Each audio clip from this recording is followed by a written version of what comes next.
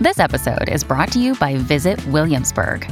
In Williamsburg, Virginia, there's never too much of a good thing. Whether you're a foodie, a golfer, a history buff, a shopaholic, an outdoor enthusiast, or a thrill seeker, you'll find what you came for here and more. So ask yourself, what is it you want? Discover Williamsburg and plan your trip at visitwilliamsburg.com.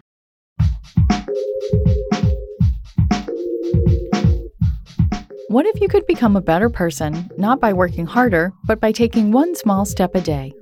And not because you're a bad person now, but because there's something inside you that's ready for more. How to Be a Better Person gives you one tiny step a day you can take to be the person you want to be. My mission? To help you live your best life.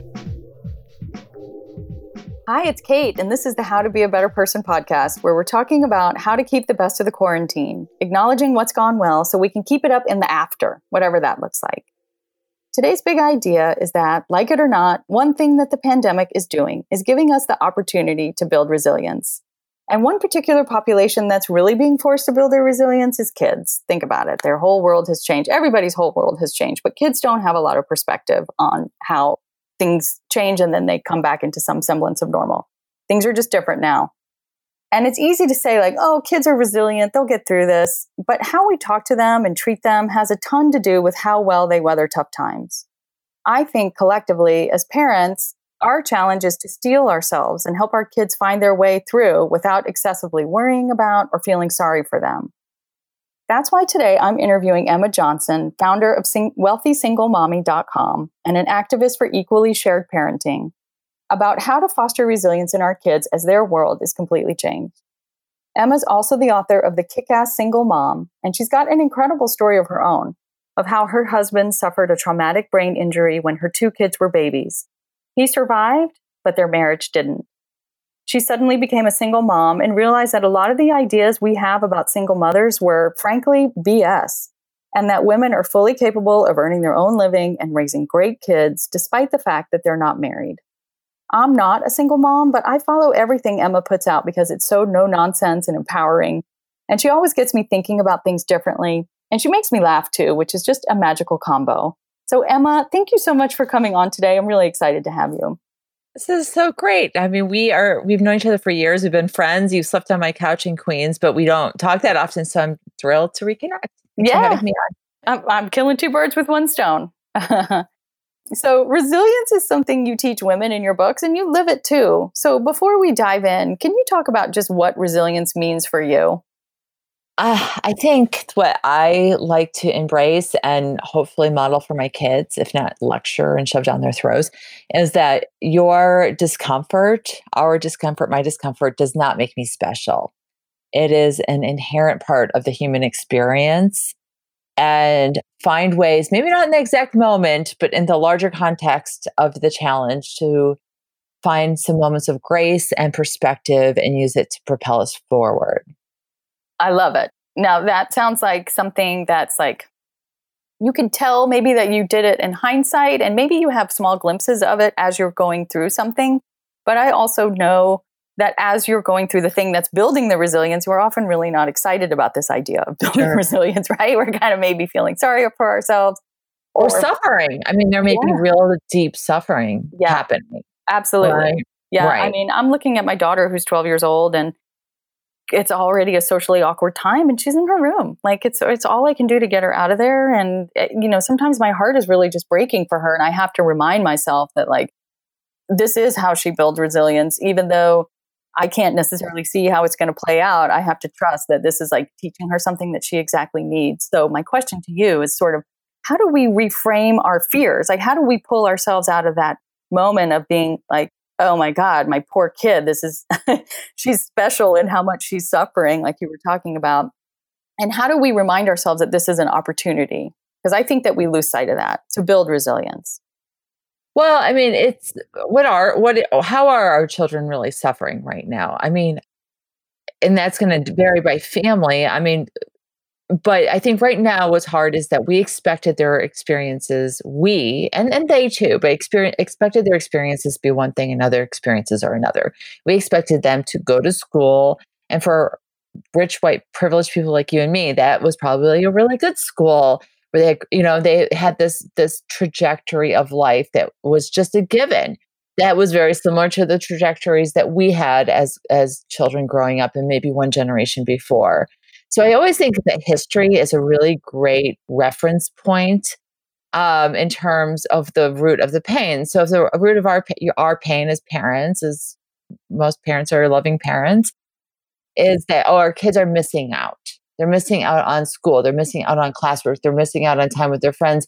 Well, what are they missing out on? They're missing out on a social paradigm that's just really a couple generations old, right? Right. Now they're missing out on friendships. Now that is not a couple generations old. That is that is the essence of the human experience and the root of all joy, one could argue, and meaningful connection. So there, maybe it's really putting things into perspective. What is really the source of suffering, right? Okay, they're falling behind on schoolwork, but are they really falling behind if everyone in the whole world is behind? Right. So, right. So it's like the scale is just going to be shifted down by 6 months or a year, perhaps. Right. So there is a beauty in the fact this is global. It is not specific. So much human suffering is very heavily influenced by the shame. Right. So you go through the end of a relationship and there's shame that you couldn't make it work, or you lose a loved one that's lonesome. You don't feel connected to others. There's somehow you feel ashamed because you're not getting over it fast enough. You have some shortcomings financially or professionally. There's a lot of shame. But whereas this coronavirus shutdown is global and we are all struggling through the health fairs, the isolation traumas, what will be economic fallout. This is global. And while there's a lot of political influences to blame, it is just a plague. Plagues have plagued us since the dawn of time. So it's there's a lot of the shame falls away. And it's really, I think, a lot of opportunities to connect to the fact that struggle is universal and timeless. And people historically get over it. People's cultures and societies have prevailed. Individuals have prevailed, and just to constantly be reminding ourselves of this. Incidentally, my son, he's 10, he happens to be very interested in World War II. And I happened to read All the Light You Cannot See. It was like the Pulitzer couple of novel. And just, it's like that, the globe or the Western world was in this trauma and that was a man-made war, and the destruction was just untold. And people got through that, and they chose to make sacrifices, right? And there are consequences. That's a big difference. I like to talk to my kids about, it's like, we can get over not having a haircut. We can get over not going to the store or whatever. Then there were blackouts in Europe. And if you didn't comply, your ass went to jail. And it didn't matter for your kids. You just went to jail and no one saw you again, ever.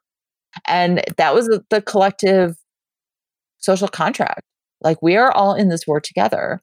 Right. For better or worse, that's what it was. They had a single-year goal. What is our goal here? It's like, oh, well, I miss my boyfriend, so I'm going to have a booty call. Like, right. So it helps to remind ourselves of like a historical perspective, and then share that with our kids. Depending on how old they are, they may or may not have a basis for that, but like they understand it if you can. There's a video. Whatever you're trying to tell them, there's a video for it. As someone who is like working with my kids as they distance learn and they're asking me questions about math and we go look up the stuff on YouTube, I can assure you that yes, there is a video. You're absolutely right. When we were chatting before we got started today, you were talking about, you and I always worked from home, and now we're trying to find a way to get our work done as we're together together at home all day long. And you were mentioning that your son would come in and ask a question maybe at the beginning of quarantine, and you had to kind of do some redirecting to him, tell him like, hey, hun, I have got to get some work done. So can you please save your questions? We'll talk about them at the end of the day. Like, I would love to know some practical stuff for how we can, things that we can be asking our kids to do that if we see them through the lens of helping build their resilience, maybe we'll be more inspired to do them. Like if we're feeling bad, like, oh, I feel so bad for my kid. They can't go to school. They miss their friends. And so I need to be very attentive to them, right? We could be shooting ourselves in the foot because then we're not actually taking this amazing opportunity for them to build resilience because we haven't like just told ourselves, oh, actually, it's better if I just tell them to hold their questions for the end of the day. They can make up whatever they didn't know in school because they didn't have that answer in that moment tomorrow. Like it's fine. So I don't know. What kinds of practical stuff are you doing? Yeah. Well, so like one of my kids is older, but also different personality, and she's very independent and I can trust her to get her stuff done. My other child is not. So it's like building up the trust. Like we started off and I would give him a list of schoolwork to do all day and he wouldn't get done. He just wasn't ready for it, and he resents sitting down at the dining table every day, all day with me breathing down his neck. But it's like he can earn independence, which is like, isn't that what parenting is all about? Right. So it's, working up on that. And like, I love it. Like people are teaching their kids like practical life stuff. Like how do you change the oil in the car? And how do you change the tire on your bike? Just stuff they should know how to do. I know your kids are taking upon themselves to cook. Mm-hmm. They've been inspired by TikTok. Thank you, TikTok. Yeah, right. Like embrace the technology, but the independence too. I'm like, all right, just get out of here. Like go, I'm kicking you out of the house for an hour. I don't care what you do. It's a beautiful day. Just go get lost and that's fine. Mm-hmm. They should. It's like they're kids. There's not that many places in the world, in this country, that are that dangerous where they can't go outside. And that's not my opinion. That's a fact. So here it is, springtime. Get out of here. Get out of my face. Got a sibling. Bye. I mean, I've tried that with my kids and they're like, no, I don't want to. Stop telling me what to do. They don't have a choice. But why are we giving a kid a choice? You're not talking to me. As we're talking, that's so awesome. I love it. Okay, so but also the other thing is, but I am, and this is easier said than done, but like getting them to think about other people. I'm like, talking about checking in on their grandparents. I talk about that with the masks. Like they don't want to wear their masks. I'm like, well, we're not doing it for us. My son's like, there's holes on either side of my nose and things can get in. And I'm like, hon, the mask is not for us. The mask is not for us. The mask is for other people. We're like doing this because we want to protect other people. And also we just want to, like the governor said, we need to do it. And if you're supposed to leave your house with a mask, and if we leave our house with a mask, we're essentially saying like, we want to be part of the solution, whether or not like how effective it is, like the science on that. I'm not even getting into it, but like we're doing this as neighbors to people that we know and people that we don't know, and being good citizens. That's the language that that resonates with me. Yeah, we're being good citizens. Nice. So what's like a takeaway that you can give us to think about just in terms of this whole idea of like what's going on with our kids right now and how this is potentially working out for their benefit? I know when we were talking earlier. I don't have any big answers. I think I've just gotten to the point where I'm like, all right, I am accepting that this is the new normal. And it's a really interesting call to be flexible because we just don't know. I don't know what the school year is going to look like. I don't try to harp on that with my kids, but in terms of making plans, like my son, we're recording this mid-May. He's like, well, what are we doing this summer? And I'm like, don't know. Do not know. We don't know what's going on in the world. So, it starts to affect like how you spend your money, how you keep your relationships, it colors everything that's going on and can foster some better habits too. Because if you need to be flexible, I mean, I'm not the first person to suggest the tagline like flexibility is the new wealth. But what do you need to be flexible, right? You need some resources. You need money. You need time. You need an open mind. You need some emotional bandwidth because you might need to be making some changes in your life that you need support from. You need emotional support, practical support from people around you. Like maybe you make a change and you need the support of your school system and your educators. So do you have relationships with those people and shoring up those resources? Yeah, these are the things that I'm thinking about. Yeah. Well, I mean, being not knowing, like being okay with not knowing how things are going to go is, I think, a huge piece of resilience. And we haven't necessarily, our kids haven't had an opportunity to really not know this many things. Like they've always known that school was going to come on Monday or what have you, or it was going to come next year. And like that, I think that's an important lesson that I hadn't really thought about. Like they're just getting acclimated to this, like, sometimes we just don't know what's going to happen. And hearing, but I think that is such a symbol of our wealth. I mean, because we are so secure. Have you or your kids ever worried about their next meal? No. not the next meal. I mean, that is unprecedented in history. Like, worry that the winter food grain reserves are going to last the season is the essence of the human experience. And today in 2020 in the Western world, I mean, we have a couple 100 years where that has not been in recent memory. Mhm. And it is remarkable. I mean, I was just having a conversation with some neighbors that came over and sat on the other side of the deck. And we're talking about, vaccine resistors. And it's like, what is that? Where did that come from? And it's like, my grandma's 98 years old and she's still with us. And she remembers some schoolmates of hers that had polio that were physically disabled for their lifetimes. But we don't, for a couple of generations now, we don't have any memory of plague, of infectious disease. And I wonder if the anti-vax movement would have ever sprung up if people had personal memory of being afraid of an infectious disease. Right. And so when we're like, oh, we have to be flexible because we don't know. It's like, okay, humanity don't know. Like your village could be wiped out by a mudslide. The tribe down the river could come and attack you. Your baby's going to be eaten by a bear. Like this was the thing. This was the essence of day-to-day life throughout humanity. And now we're like, I don't know if my kid's going to go full day or half day next semester. Oh my gosh. We can deal. We can manage. We got it. Right. We got to pull up our socks. Also, hearing you talk makes me think when you were thinking about the support that you need, like letting your kids see you do what it takes to be able to be resilient, to get the support that you need. I mean, that's the most important way that we teach our kids, right? It's just through modeling and not even through anything that we directly say, whether or not they realize that they're picking up on it or not. But sure, it's on us to They don't listen when we lecture, like just save a breath. Yeah, right. So it's on us to take care of ourselves and be resilient, model resilience, and they'll get it too. All right, Emma, thank you so much. Tell us where people can go connect with you if they want more of your fabulousness. Oh, well, wealthysinglemommy.com will send you where you need to go. Okay, fantastic. All right, thank you. Something I will forever associate with quarantine because it helped me sleep during this wacky time is my sleep mask from Manta Sleep. In the words of my 10-year-old son, this sleep mask is epic. It's made out of great materials like linen to keep you cool, soft plush to cushion your eyes and forehead, and a hook and eye closure to help you get the perfect fit, with no long pieces of elastic that are going to get all stretched out.